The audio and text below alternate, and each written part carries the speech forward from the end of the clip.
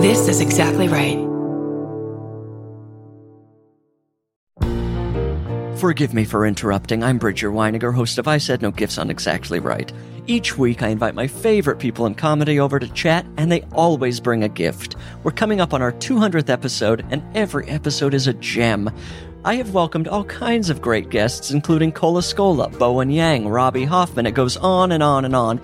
And you don't want to miss the 200th episode with the great Maria Bamford. What does she bring me? Find out April 25th. New episodes every Thursday. Follow I Said No Gifts wherever you get your podcasts.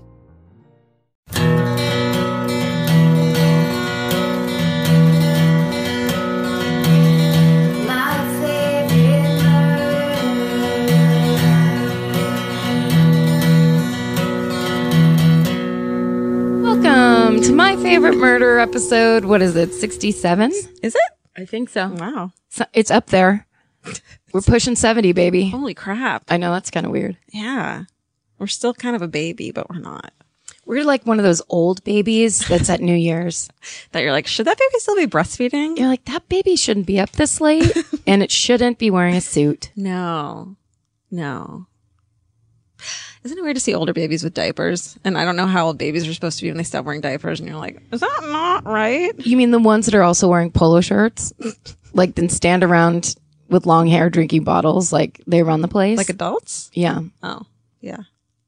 Hey, I met a girl today who met Ted Bundy's brother. Really? Yeah.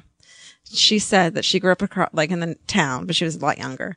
And she said that she was at a bar one time back home and her friend introduced her to this guy. And she was like, the whole time was like, there's something about his face that looks familiar. And then she said, but he also had this like in his eyes, this incredible look of sadness.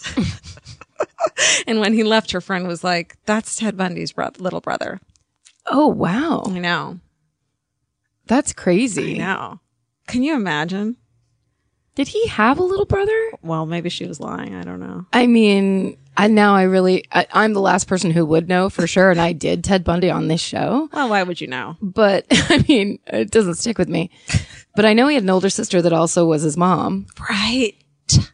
I wonder if his little brother, if he had one, was his mom's sister. If it was same Sid. Grandma. Right. Sister. If it was, if they figured that stuff out in the Bundy family after Ted left. Right. Or, yeah, if it was. Yeah. Yeah. Still. Rabbit hole.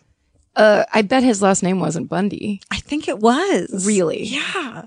So it was like, this is Mike Bundy. Peter, Mike Bundy. Peter, Mike, or Greg Bundy. The Bundy Bunch. Ah! The Bundy Bunch. Come on, Karen. Let me say it one more time. So wait, when you said those three names, you didn't realize you were doing a Brady Bunch reference until that moment? First two I didn't. The Greg I did. Then you caught up to yourself. Then and I was that's like, the moment of comedy. Is that it? That's the fun moment where you go, the comedy's writing itself. Oh. That's what that phrase means. It writes itself. Oh. It doesn't really. There's so much to learn. It reminds me of your Awesome Blossom moment on stage at Workin. You'll all know what we're talking about later on. If we decide to post it. Oh, yeah. It's just always a secret. Yeah. This is my favorite murder, by the by, if anyone is unsure. Yeah. My favorite murder. That's Karen. I'm Georgia. We just got back from 3 shows in Portland that all are fucking awesome. Such a fun weekend. And thank you for the donuts. Thank you for the laughter and the screaming. Mm-hmm. Thank you for lots of good stories and things to walk away from. Revolution Hall was such a fun place to perform. In case we don't post it, can you tell the story of the army crawl? Yes. So let's see. That was the second night? I think so. No. It was the first night, second show. Okay, yes. First night, second show. So second show, yeah. We were at the end and I had picked a girl to do her hometown murder. Right. We called someone up from the audience. And she was telling this story about how her cousin found a dead body. And it was immediately my favorite story we've had so far because it was all the things that I enjoy, which is her cousin happening upon a dead body in a creek. Come to find out that's the dead body of a rapist and kidnapper, perhaps murderer, who was on the lam. So we were happy about him being dead. So it didn't feel gross. No guilt about the body, about the finding of the body or the discussion of the finding of the body. And as this girl is telling the story, she tells the whole story of the crime he did right before he went on the lam and then somehow died in the creek. They don't know. And I asked a specific question about, did your cousin tell you anything about what it felt like to find the body or touch the body or whatever? And she said she didn't know. And then Georgia said something. They went on to talking. I look over Georgia's shoulder and there is a girl, Elmer Fudd style, sneaking down the aisle. Not the aisle, on stage. No. I watched her come up the aisle, sneaking like a cartoon with her shoulders up and her knees raised high. Sneaking. And then she does an army roll onto the stage. And that's when I interrupt the two of them and walk across. Before this happened, I saw Karen's face over my shoulder and it was like, I got chills just looking at your face because you looked like horrified. Yeah. And I slowly turn around in slow motion. There's a girl walking towards us on stage. And I say, that's not cool. You have to get off the stage right now. You went straight up to her. I was just like, because I'm thinking just drunk. You know, the beers at Revolution Hall were $3. Yes. People were definitely partying. It was their second show. It was a bit rowdy. Night, yeah.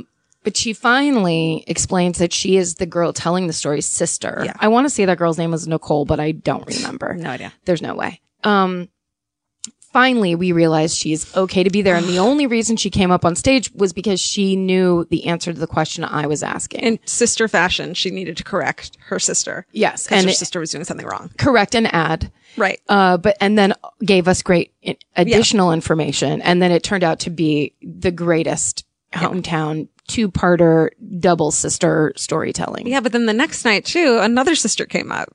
That was weird. Yes. That was super weird. That it was just like, fine. It was sisters backing up sisters weekend, all weekend in Portland. It was great. It was so much fun. Everybody was so great. Yeah. It really added. Yeah. Well, thank you, Portland. I have a corrections corner. Karen. Yes. I have to apologize. Hobo is an absolutely okay word to say. It is, huh? And it doesn't mean anything derogatory. It's just what is it called? You know, and it's the thing. And it's a snip snap? It's a snip snap and everything's fine. Were you thinking of bum? Because a couple people suggested that. I probably was putting them together. I just, in my mind though, still like walking by a homeless person and saying, hey, look at that hobo, just sounds so... Maybe it's just the way it sounds in my head. You know what I mean? Yes. It's contextual and interpretive, but the word itself is not from like... Yeah, and I corrected you so hard, and I'm sorry. Oh, thank you for apologizing. Yeah. That's very, very nice of you. Yeah. I found out, do you know, and this is very separate, but this reminds me of it because none of us want to be an asshole or talk about people asshole style. And I think this podcast has made me even more aware of like everything about that. Oh yeah. Okay. Yeah. We hear about it all the time. All the time. Did you know that when you call the sprinkles that you put on top of a sundae Jimmy's, that's racist? I would never use that word. I never knew it. I always called them that. Well, I always called them that. I think it's racist. Yeah. I think that a lot of things I just assume are racist and this sound bad like that.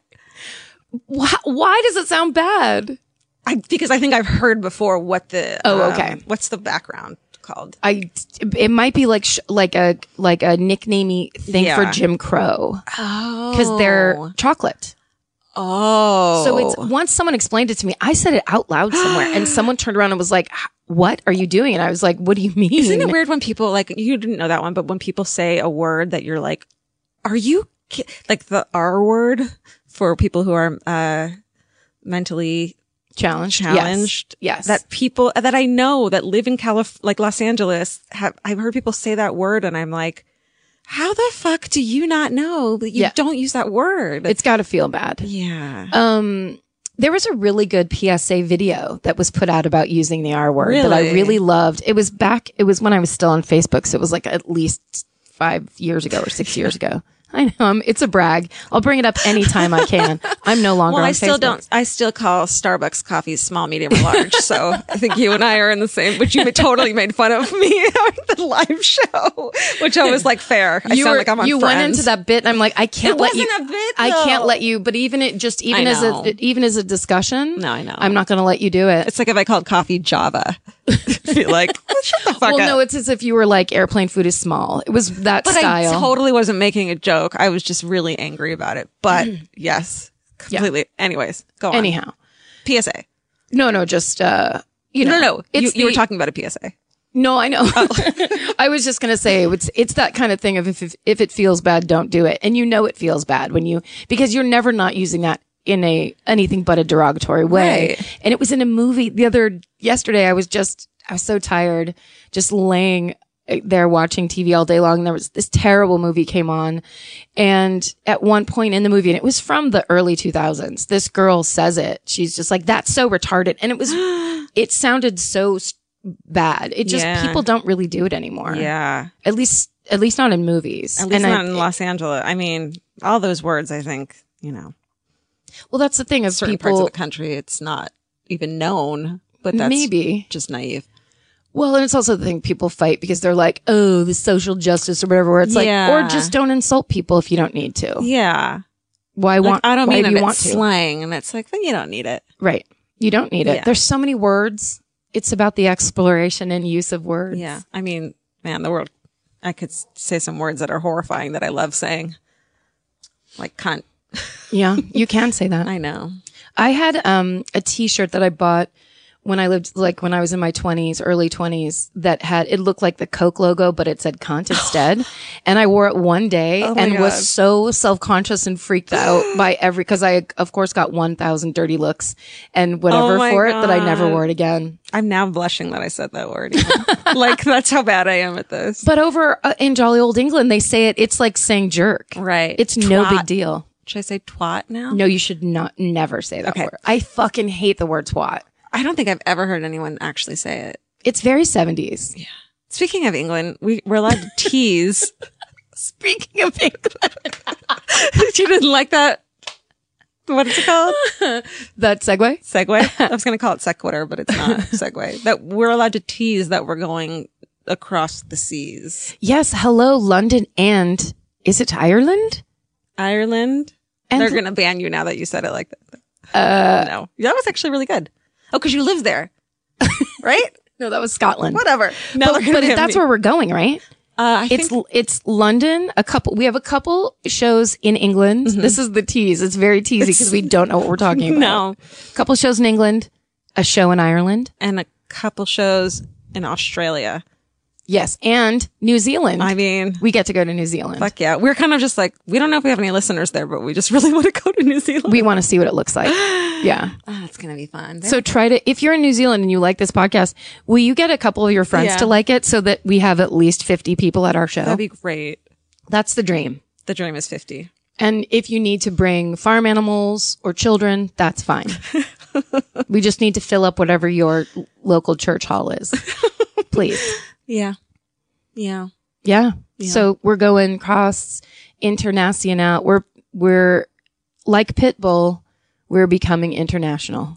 Like summertime. We'll let you know. Yeah. Summer or fall? I think so. I think summer into anyway. You'll hear more about it and it'll be this vague when you hear about it again. Yeah. So don't expect to get tickets.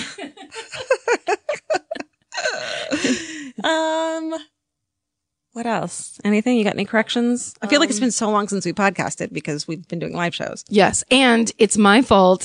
I made the terrible mistake of I forget that this is a weekly podcast we have to do. So Georgia, this was hilarious. I left to do a great comedy show with Julian McCullough, his podcast, Julian Loves Music, at a casino an hour outside of Tulsa. We did a comedy show and his live podcast. And while I was there, Georgia texted me, hey, so tomorrow, do you want to get together and do? And I was like, I'm in Oklahoma. I'm going to be gone for the rest of the week. And I'm just permanently gone. And it was like that realization of like, oh yeah, this happens every week. I need to catch up with what the reality of my life is. Yeah. Well, it happened. Can't just leave. No, I can fuck up and I can have an excuse and get out of it. So I'm going to fuck up bad. Yeah, you got a free one now. I got a freebie. Yeah.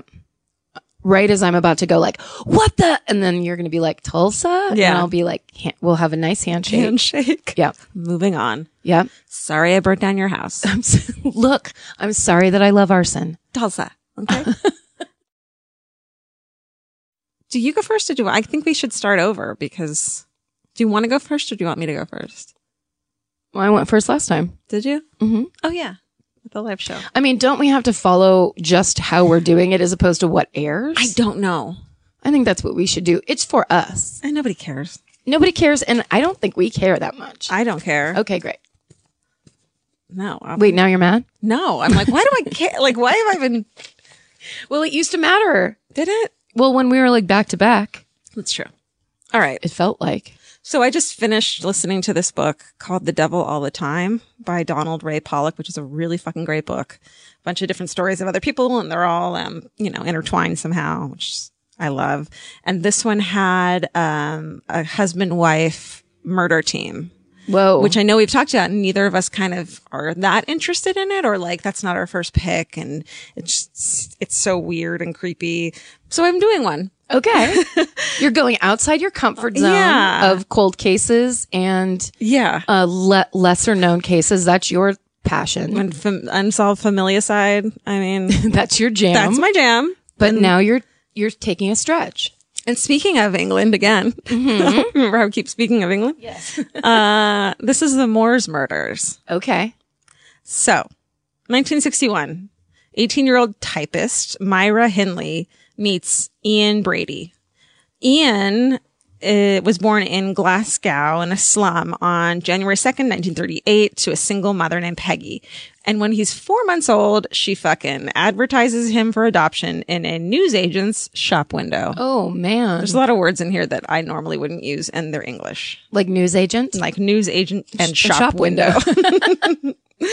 And I'm sure it's advertisement, not advertise. Peggy visits him at his foster family regularly until he becomes a teenager without letting him know that that's his mom. What? But I guess his foster family is Good. Yeah. So, but he still has extreme temper tantrums, and they end with him banging his head on the floor, which has got to be cool to see a toddler doing that. And despite being exceptionally bright, he did poorly in school.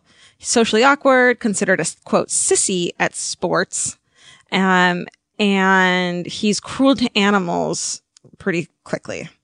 And it ranged from, quote, stoning dogs, decapitating rabbits, and on one, nope, I can't read that.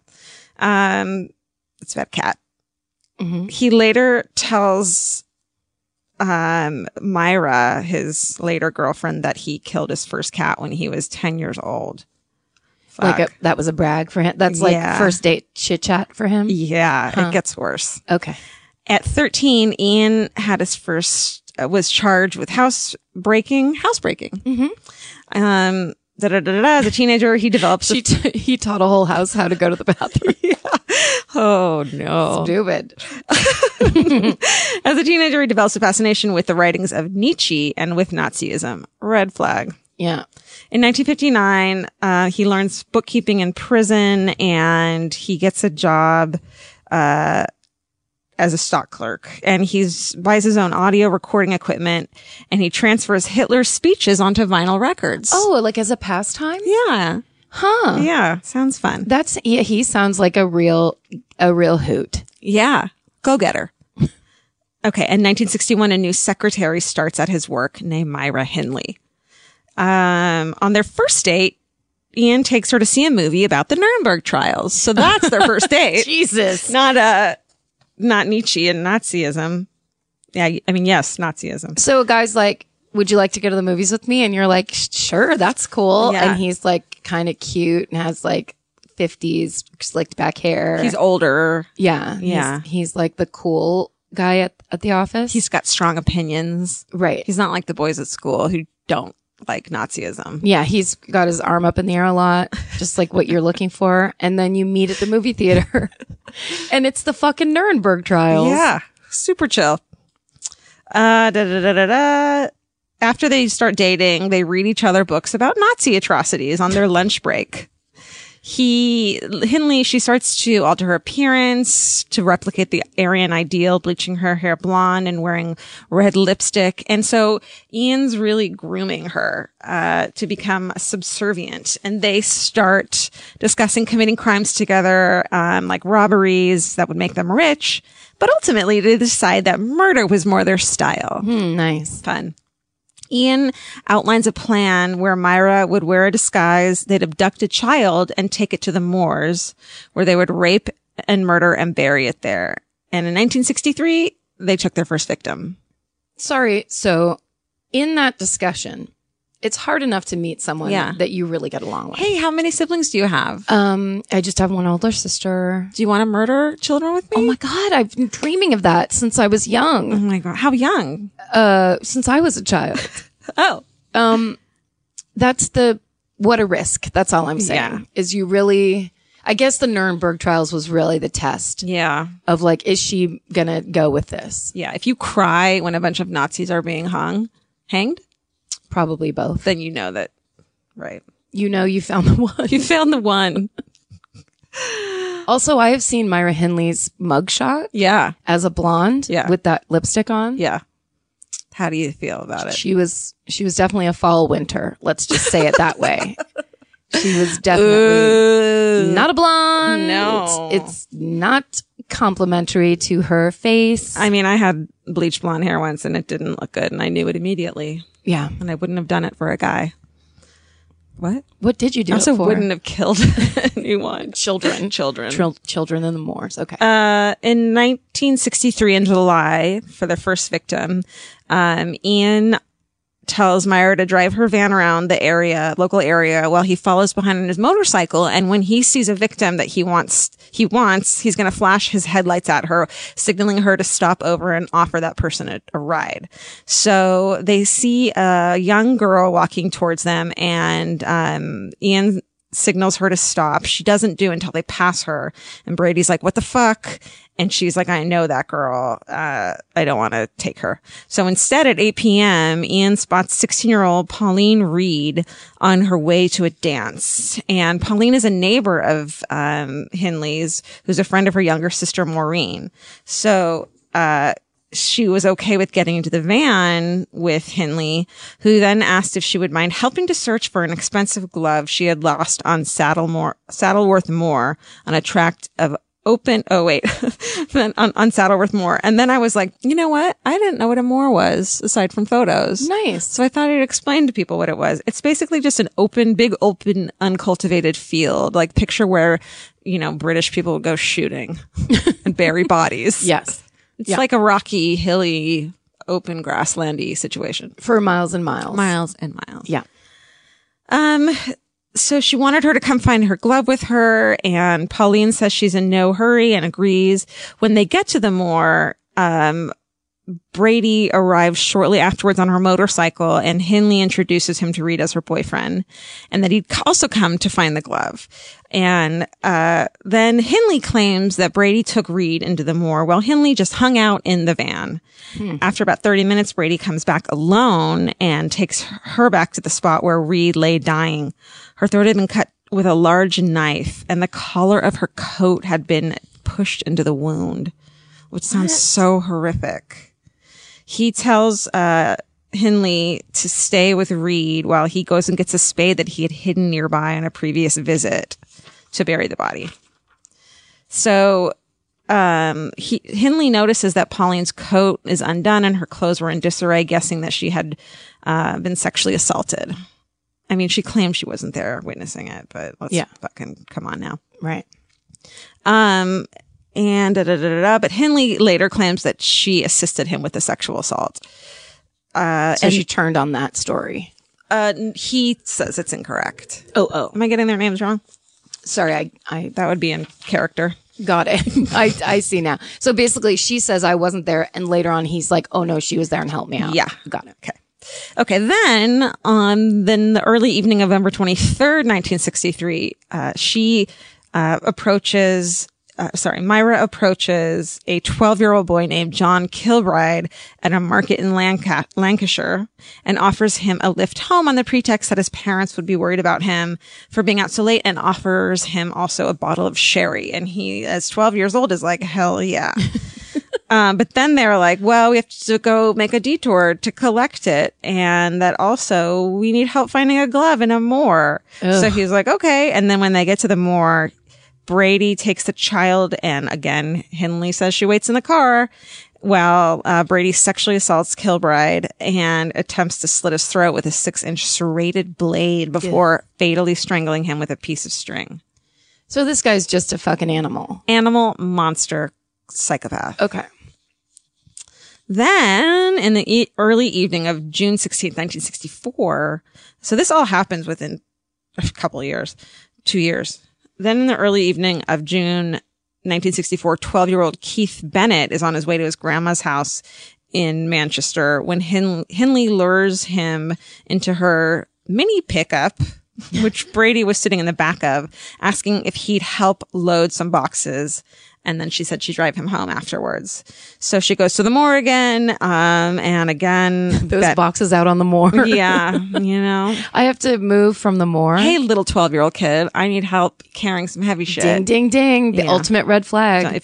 Don't ask, adults will not ask you for help. That's right. Children. Yes. Also, don't walk around your goddamn town by yourself all the time. I mean, not that ever happens anymore. No, never.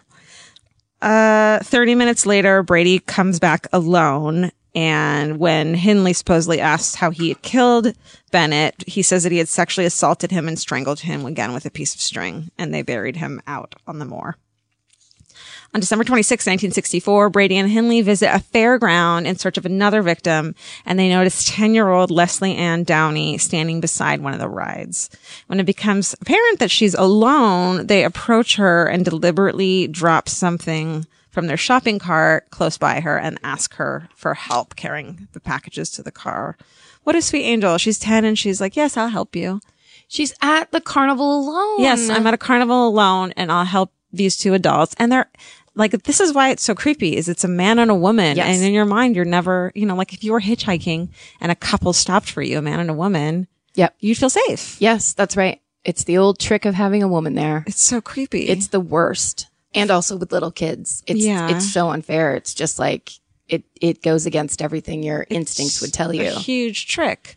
Do you think that it's more horrifying for women to kill children than for men? Like I feel equally horrified at every story that I hear of people that think it's okay to kill children, or if it like that need like a compulsion to kill children. There's some, just fucking end it, because there's something so wrong with you. I feel like what horrifies me more than the compulsion is is being okay with it. It's not even like she might not have had a compulsion to kill children, but she went along with it anyways. Yes. So that to me is even more depraved, because it's not even this like addiction that you have. She was doing it for her fucking boyfriend. Totally. Which is you've known people who are like, now I'm into swing dancing. And you're like, that's so lame, but you never say anything. Right. This is like she'll get over it. Exactly. Just like, we'll wait for this one to wind out and you'll hate him in 8 months and whatever. But now this is like, it's very extreme. I bought a Vespa for a boy when I was,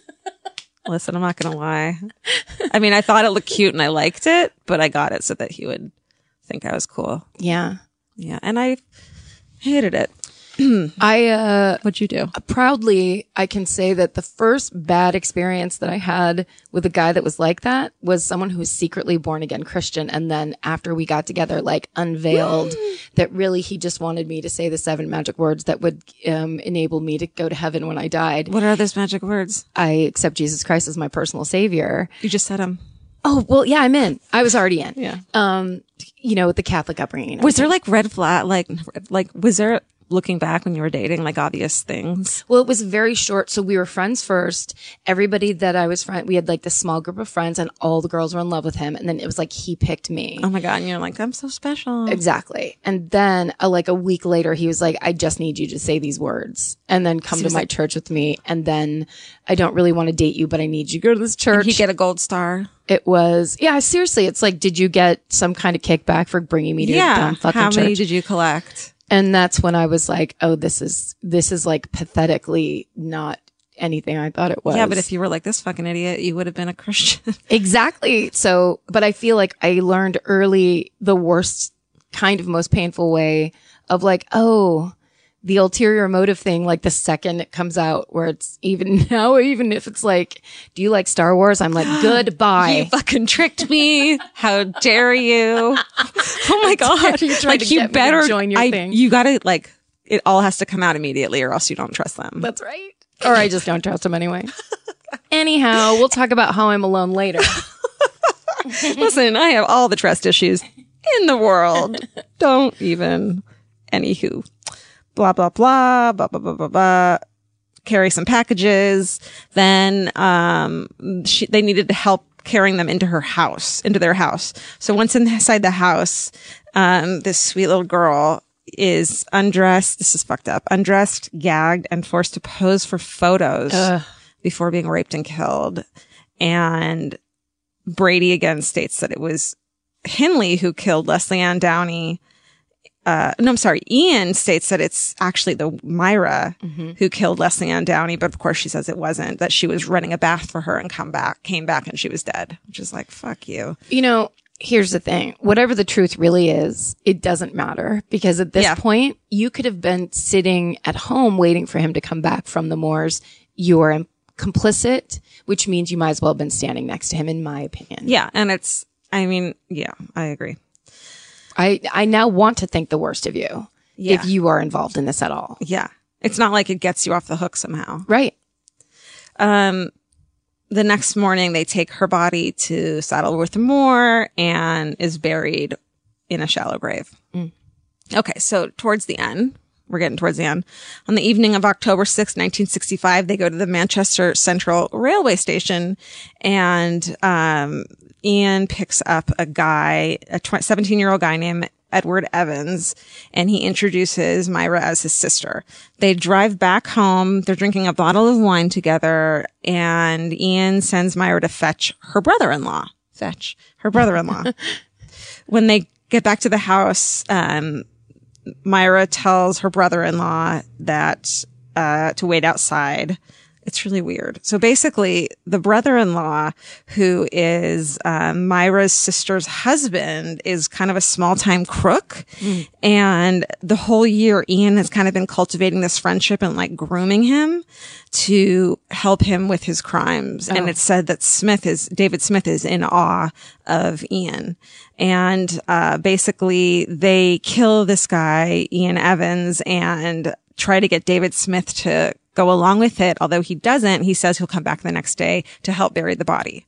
Georgia, have you ever been blown away by the most simple dish at a restaurant, like perfectly scrambled eggs? Oh my God, yes, Karen. And then all I want to do is make that dish at home and eat it every day. Well, you probably could, as long as you have the chef's secret ingredient, Made in Cookware. Made in was created to bring restaurant quality performance kitchenware to home chefs around the world. For years, they've built their business by supplying restaurants and top chefs with high-end cookware. Some of Tom Colicchio's most treasured dishes at his restaurant Craft are made in Made in. Whether you're cooking for professional critics or just the critics you live with, your meals will benefit from the quality of Made in products. Like their carbon steel cookware, it combines the best of both cast iron and stainless steel clad, so it's rugged enough for grills or an open flame. It's the MVP of summer cookouts and cook-ins. What I really love about Made in Cookware is that it actually makes something like having a Memorial Day barbecue much more convenient, because you can keep everything on the grill. If you need to throw,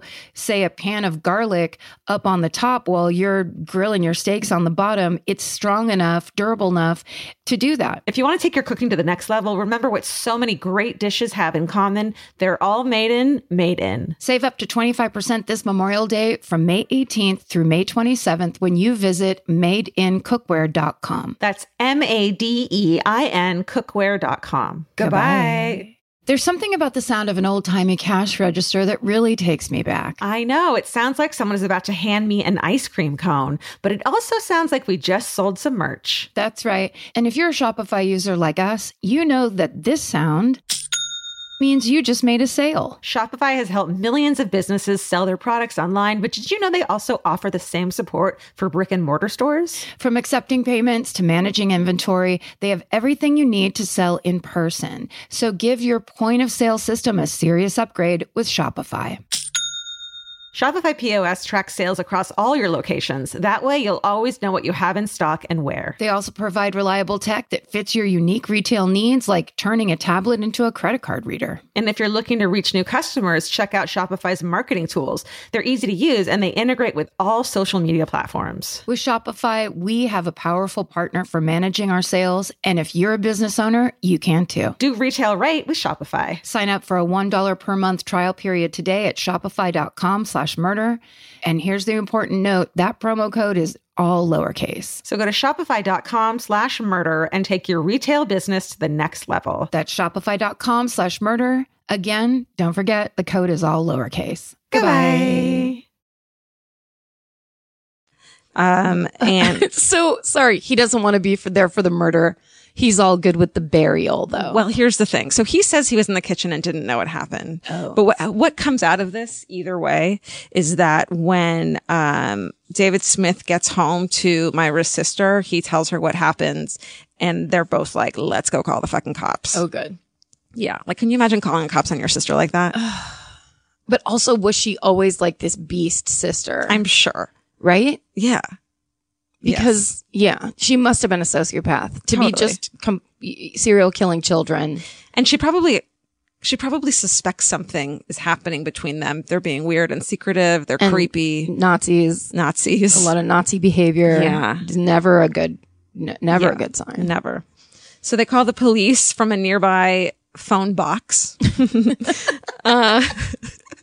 I'm not going to change them. I'm just going to keep saying them. But they bring a screwdriver and a knife just in case Brady shows up. Oh, fuck. Can you imagine the phone box? Yeah. To the phone box. Can you imagine that scared that like the boogeyman's just going to be like, hey. Yes. Yes. I mean, once you realize that that's what's happening. Oh. Yeah, totally.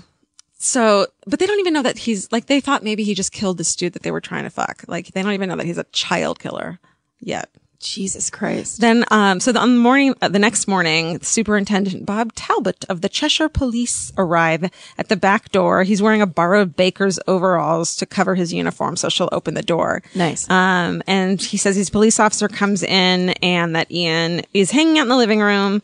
He says he's investigating an act of violence involving guns. And, let's see, looks around the house. There's a room that's locked. He goes into the room. And when they come back, they say that they discovered a trussed up body and that he was being arrested on suspicion of murder.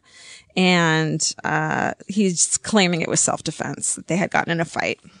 Sorry, the trussed up body is the 17-year-old? Yeah. Ugh. And he's saying we got in a fight and it got out of hand. So we had to keep the body in a room? Right. And we were going to bury it.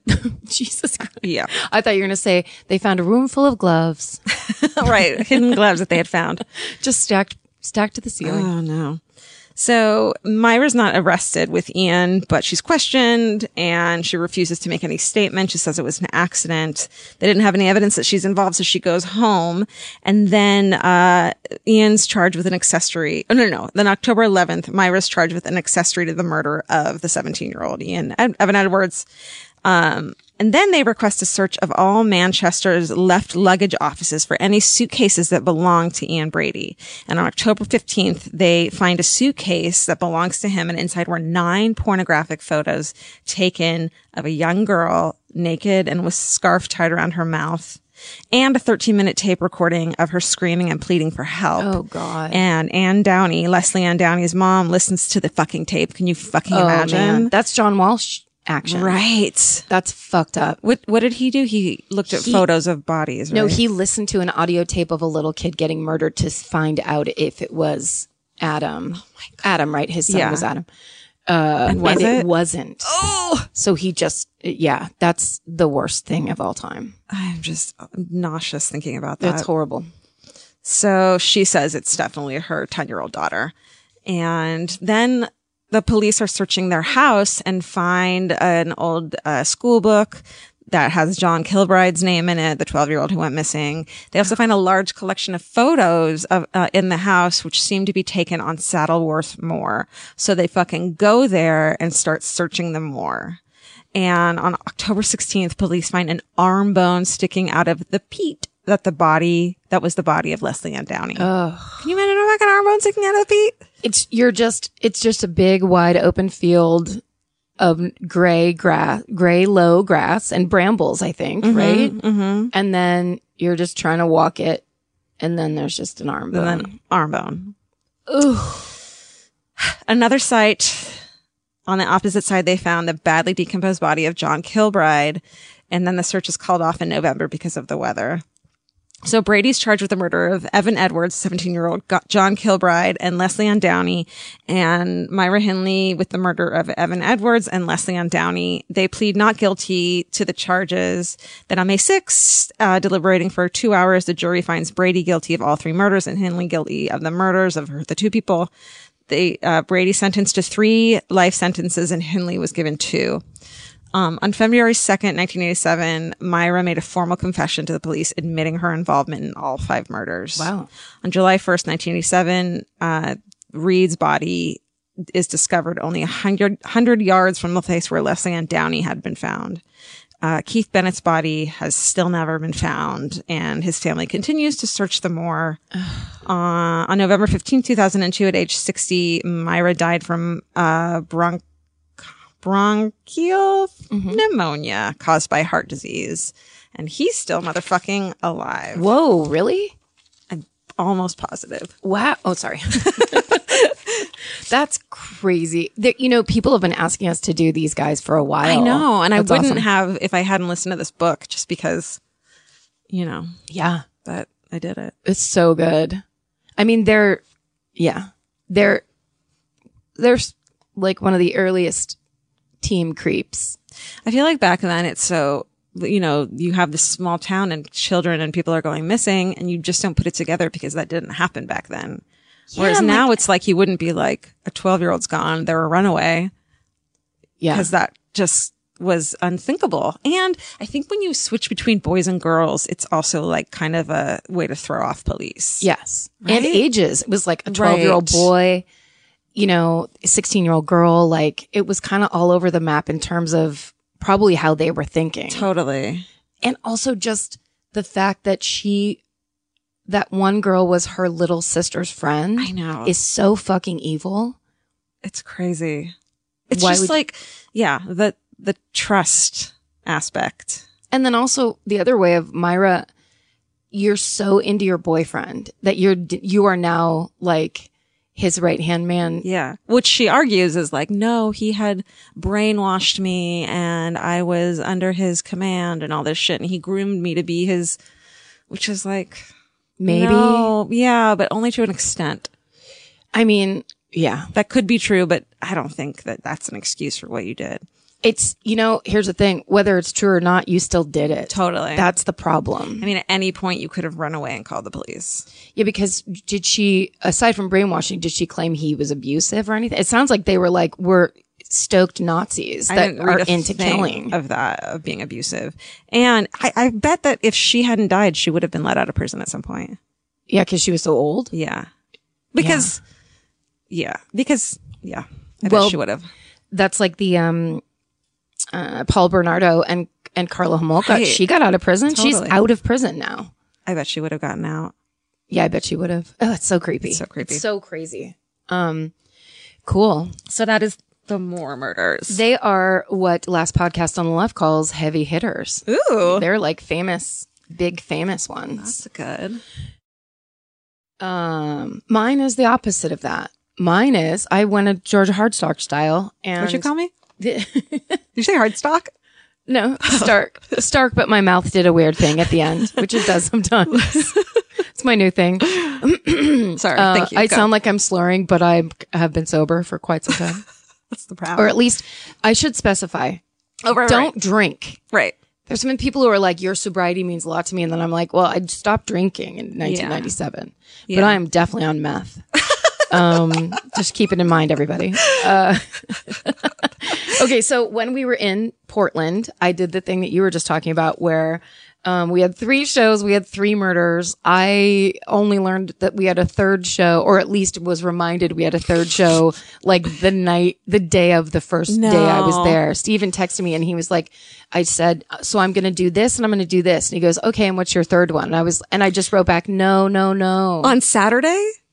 No, Friday. Okay. Yeah. Oh my God. Or maybe it was Thursday. It was late for me because I was like, are you kidding me? I have to do a whole nother one. Yeah. No, that's like, man, we need, you and I'm not saying we need to get our shit together with traveling because there has not been a fucking day when we're traveling that I am not scrambling. Yes. What is it about us? I think you and I both just work better when we're under pressure. That's usually, most writers are like that. And are so scared of failing and dread work so much that you put it off to the last minute. Well, because, and I will say this for myself, typing is not writing. So when you write for things like this, it is reading and kind of processing and figuring out a way you're going to tell a story. Right.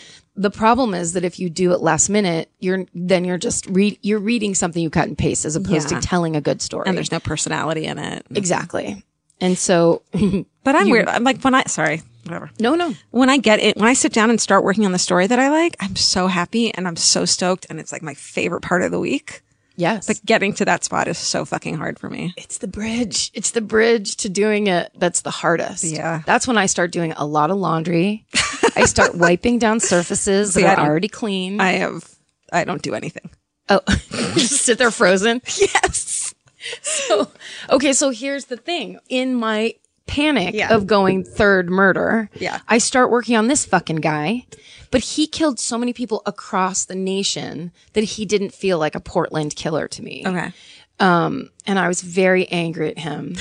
But luckily he's still there for me because the second we get back, we have to record again. And so I was like, well, I'm going to go back. He supports you. That's right. Earl Leonard Nelson, the gorilla killer.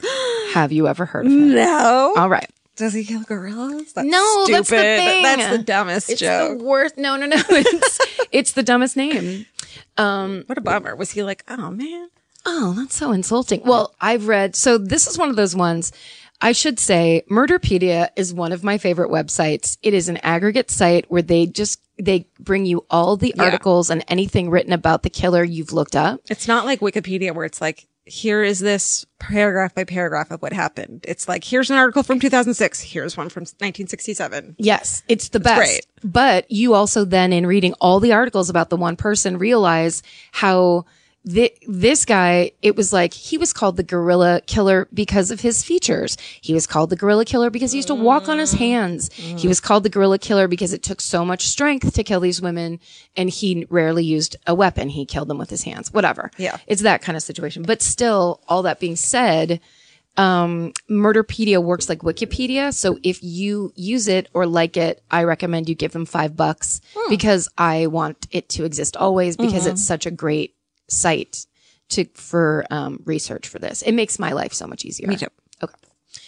Earl Nelson, the gorilla killer. Not like that. When you think of crimes of the early 20th century. Yes, Karen. Which I do all the time. You think the Lindbergh baby kidnapping and murder. You think Al Capone and Elliot Ness and the mafia crimes of Prohibition. Oops. You think of Leopold and Loeb.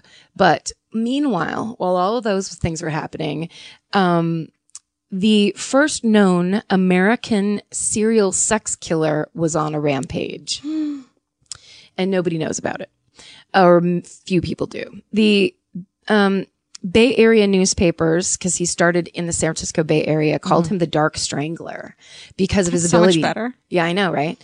Because he could slip in and out of these houses without being seen, sometimes in broad daylight. Oh my God. And later on, he was called the Gorilla Killer because he murdered women with his bare hands. But it turns out he was just plain old psychotic Earl Leonard Nelson. So Earl Nelson's mother and father both died of syphilis before he reached the age of 2. Oof. Yeah. That's a rough start. That's just your kickoff. That's just downhill. Yeah. That's like the bottom of the hill, and then you keep on going downhill. Then you're down in the sewer area. You're like, I'm at the bottom. And it's like, Both of my parents don't have noses. So he's sent to San Francisco to be raised by his maternal grandmother, who is a devout Pentecostal. Nope. So he's got a fun and damaging childhood from a Bible-thumping old lady grandmother. He was said that it said he was already a quiet, morbid kid with a violent temper, but then, and he was expelled from school at age 7 for being incorrigible. Age 7. That sounds cute. Incorrigible. What's his name again? Earl. Earl, you're incorrigible. Earl. But he then, at age 10, is hit by a streetcar while riding his bicycle. He has a head injury. Oh. He's in a coma for 6 days. Jesus. And when he wakes up, his behavior becomes even more erratic.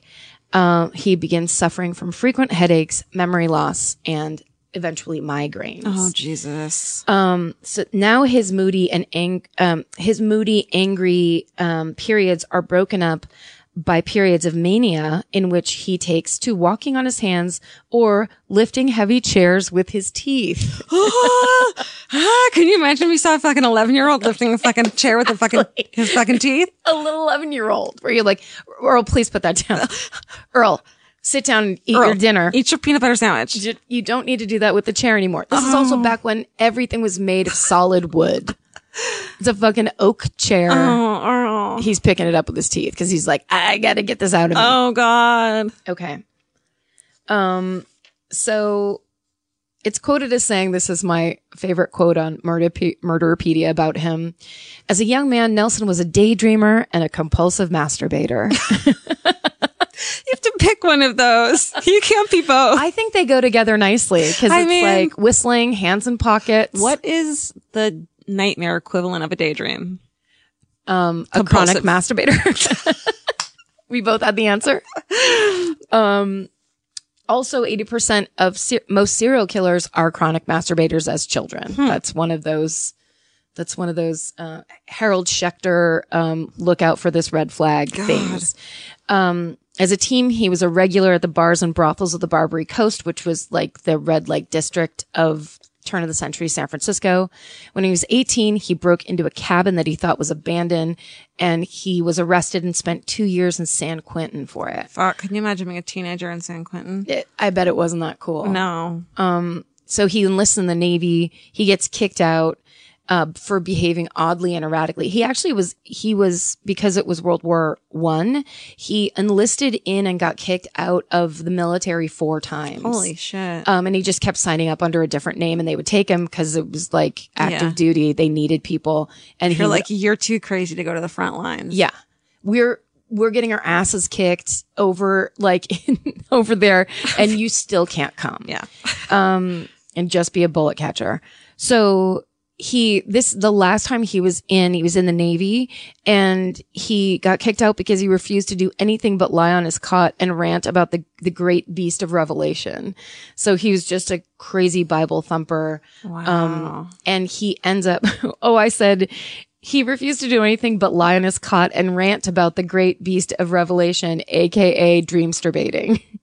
Dreamsterbating. That's what it is. That's what it is. So they commit him to Napa State Hospital, which was a very famous mental insane asylum in Northern California. It was there that it was discovered he had both gonorrhea and syphilis. Oh my fucking God. Yeah. Dude, your brain has no chance at this point getting hit by a fucking car. You probably were born with syphilis. Yeah. These things eat your brain. His brain was just never not inflamed. I almost feel bad for this guy until I probably find out what he does. Yeah, you won't feel bad later, but you can definitely feel bad for 10-year-old Earl because he did not have it good. There's a reason he was picking up chairs with his teeth. So he managed to escape 3 times from Napa State Hospital before the staff just stopped trying to find him, which is the opposite of the three strikes law. So he goes back after the 3rd time he escapes. He goes back, lives with his aunt again in San Francisco. His aunt gets him a job as a janitor at St. Mary's Hospital. St. Mary's Hospital is where my Aunt Mary works. Full circle. Oh my God, he's your brother. The end. Okay, so there at St. Mary's Hospital, he meets and marries 58-year-old spinster Mary Martin. He's 24. Ooh, Mary. Uh-huh. She's very shy and reclusive. Aww. And he, and obviously an old maid. Here comes Earl. 58-year-old old. She's an old maid. Well, I mean, 58. Sorry.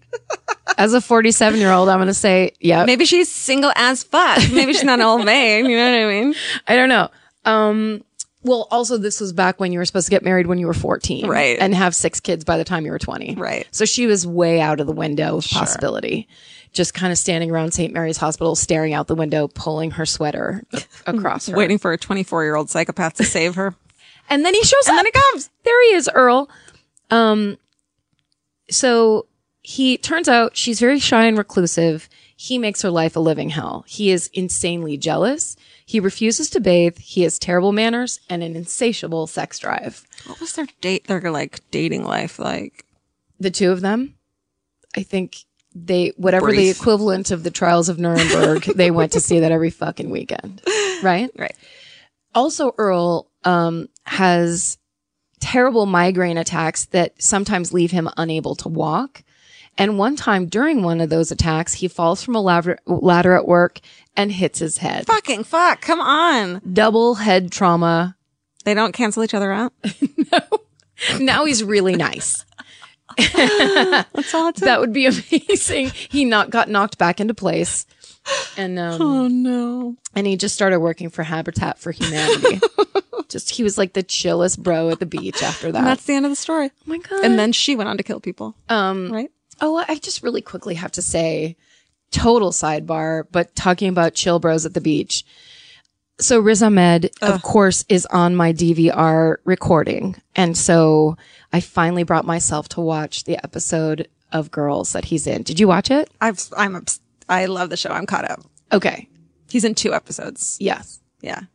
If you're like me, you're always looking for a story to dive into. Whether it's a family drama or a mystery to solve, the key to getting hooked is the details.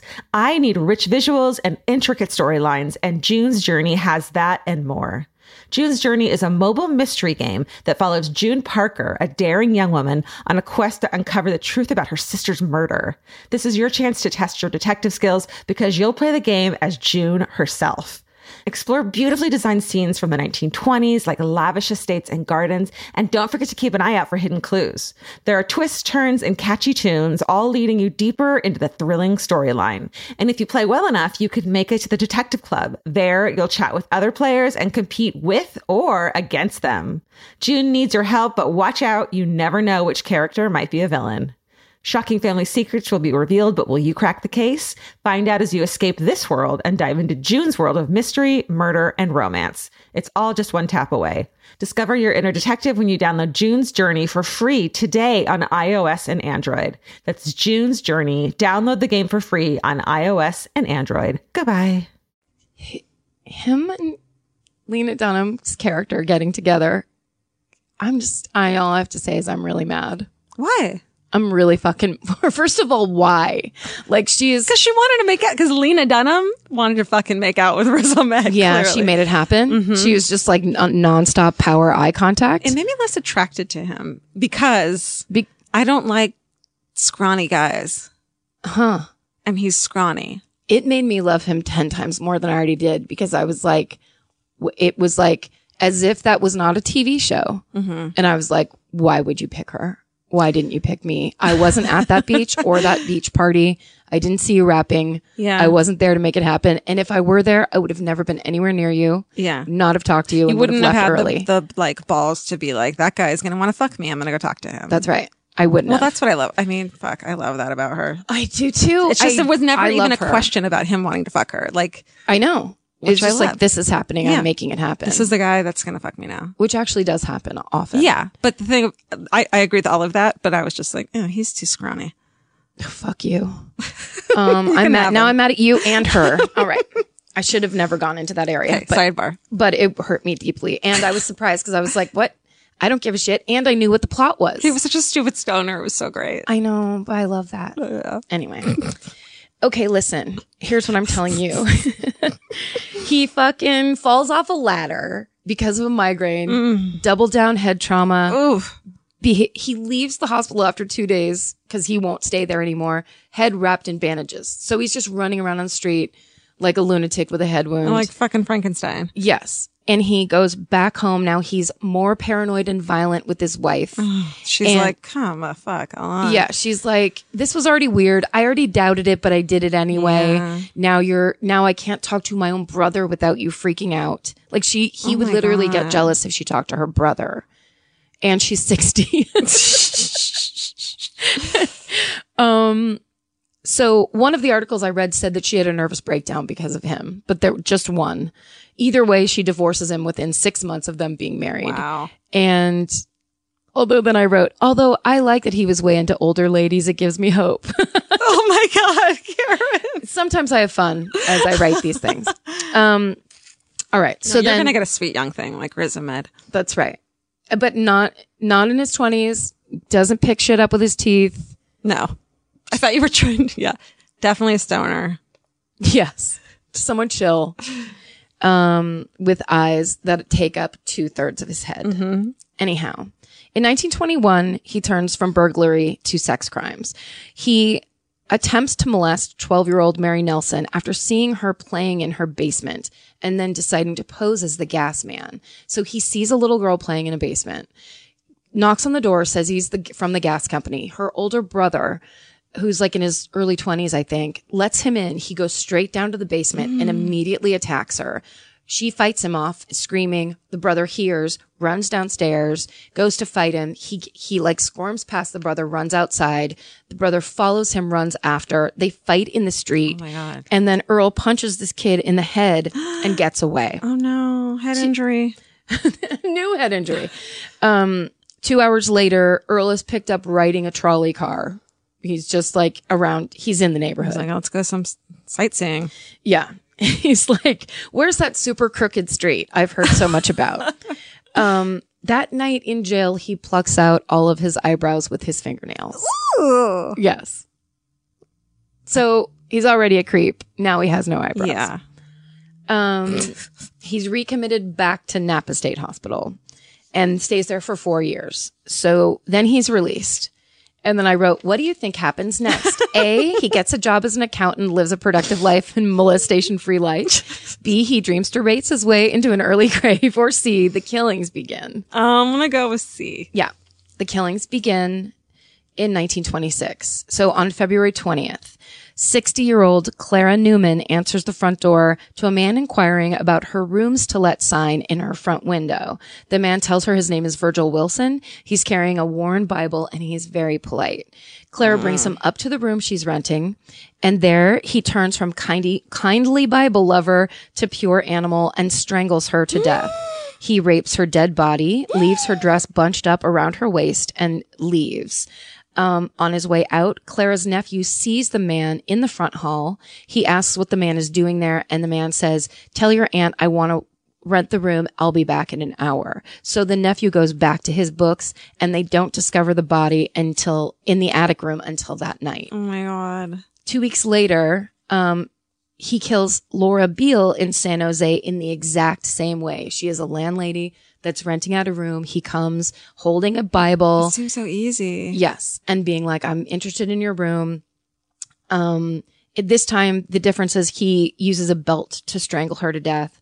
And she's found in the rental room naked from the waist down. Honey. So then 3 months pass. And then Earl's cross-country killing spree starts. So he basically does the exact same thing over and over.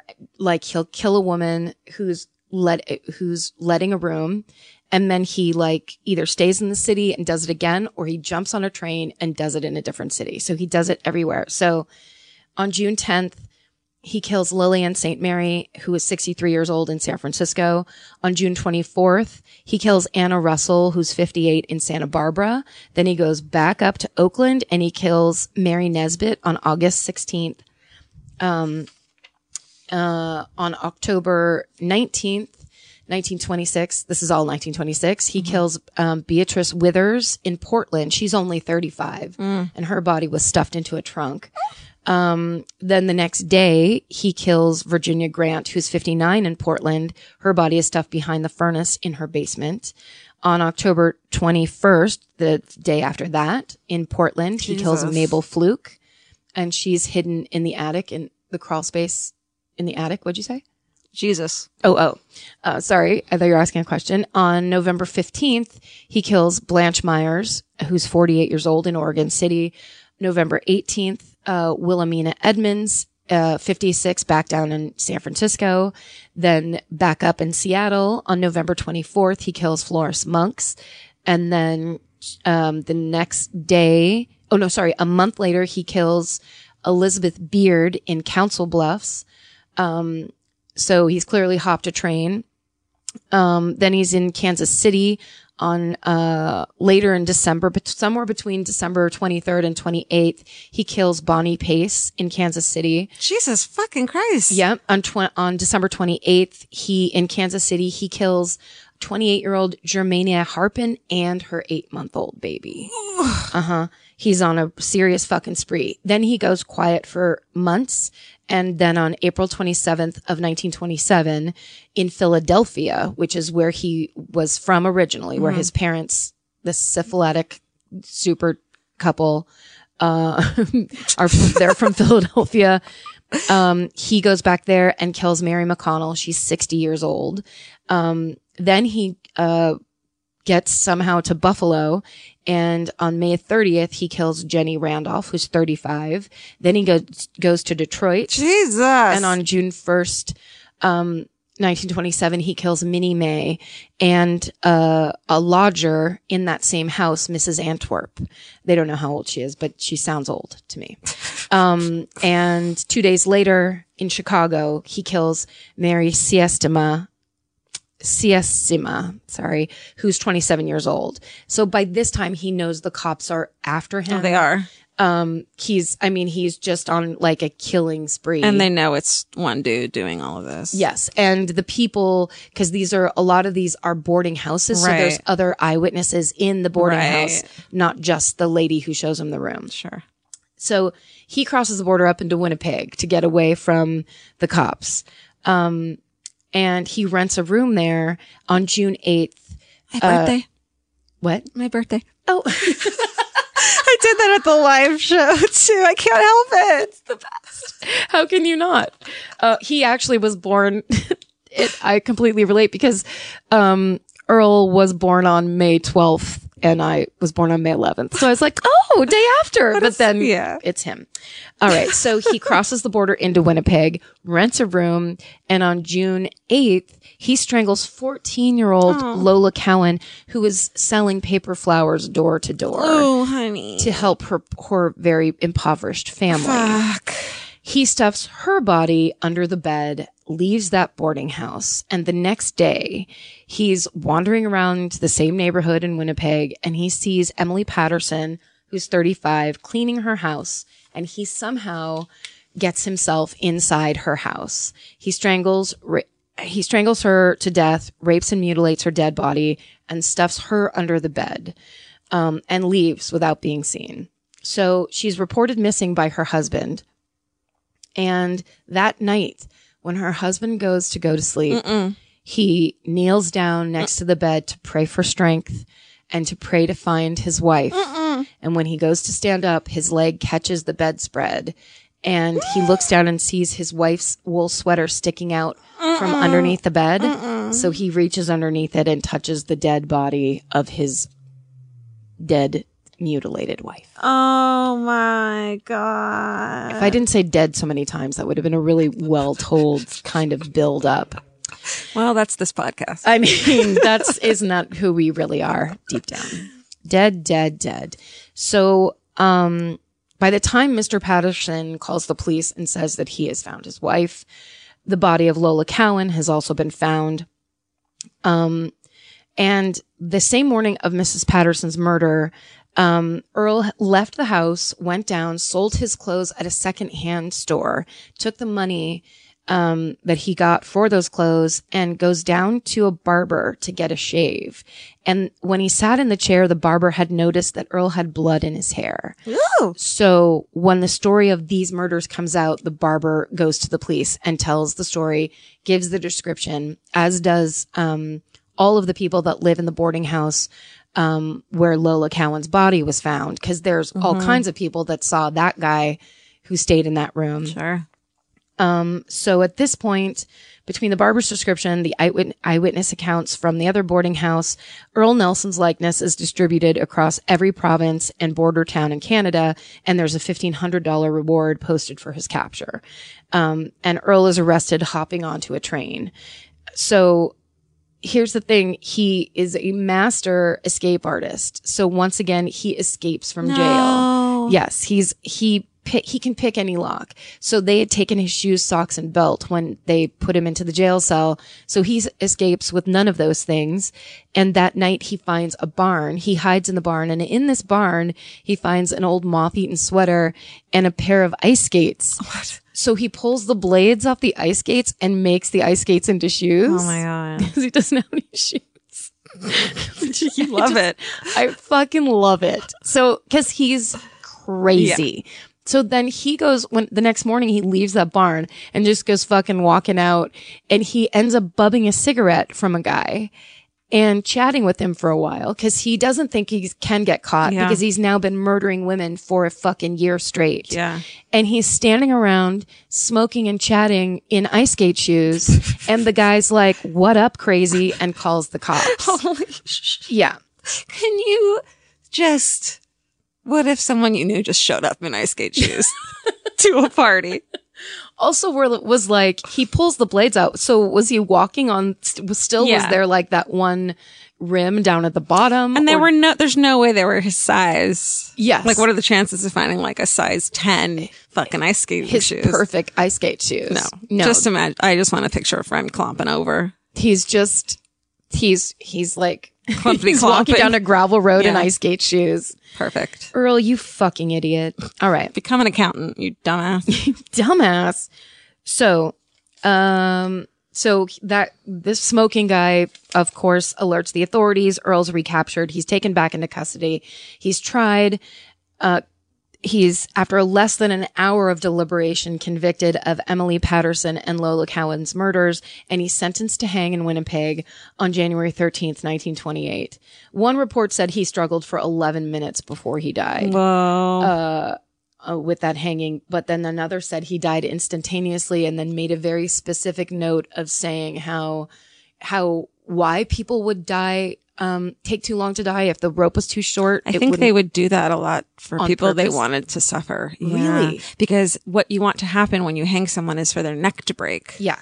But if it's too short, right? And they fall, their neck doesn't break. They just slowly fucking choke to death. Yeah. Sounds horrifying. Yeah. Either way. Or if it's too long, they're like the snap doesn't happen. Right. I know. Either we're not. If something happens, then this happens, and if another, and but it sucks. There's a choice you can make as the rope length decider. Yeah, you're not new. It's not your first day. Yeah, and this guy, by the time they catch him and know who he is and what his history as the Dark Strangler, guerrilla killer is, they're like, I don't know. Maybe make that thing 7 feet long. Do you know they did that in Nuremberg when they killed a bunch of the ex-Nazis? They gave them the long rope special? They purposely gave some, 15 minutes of choking to death. Yeah. I mean, I watch Nuremberg movies too. And on your Vince's first date? On our first date. I knew it. I knew you two were up to no good.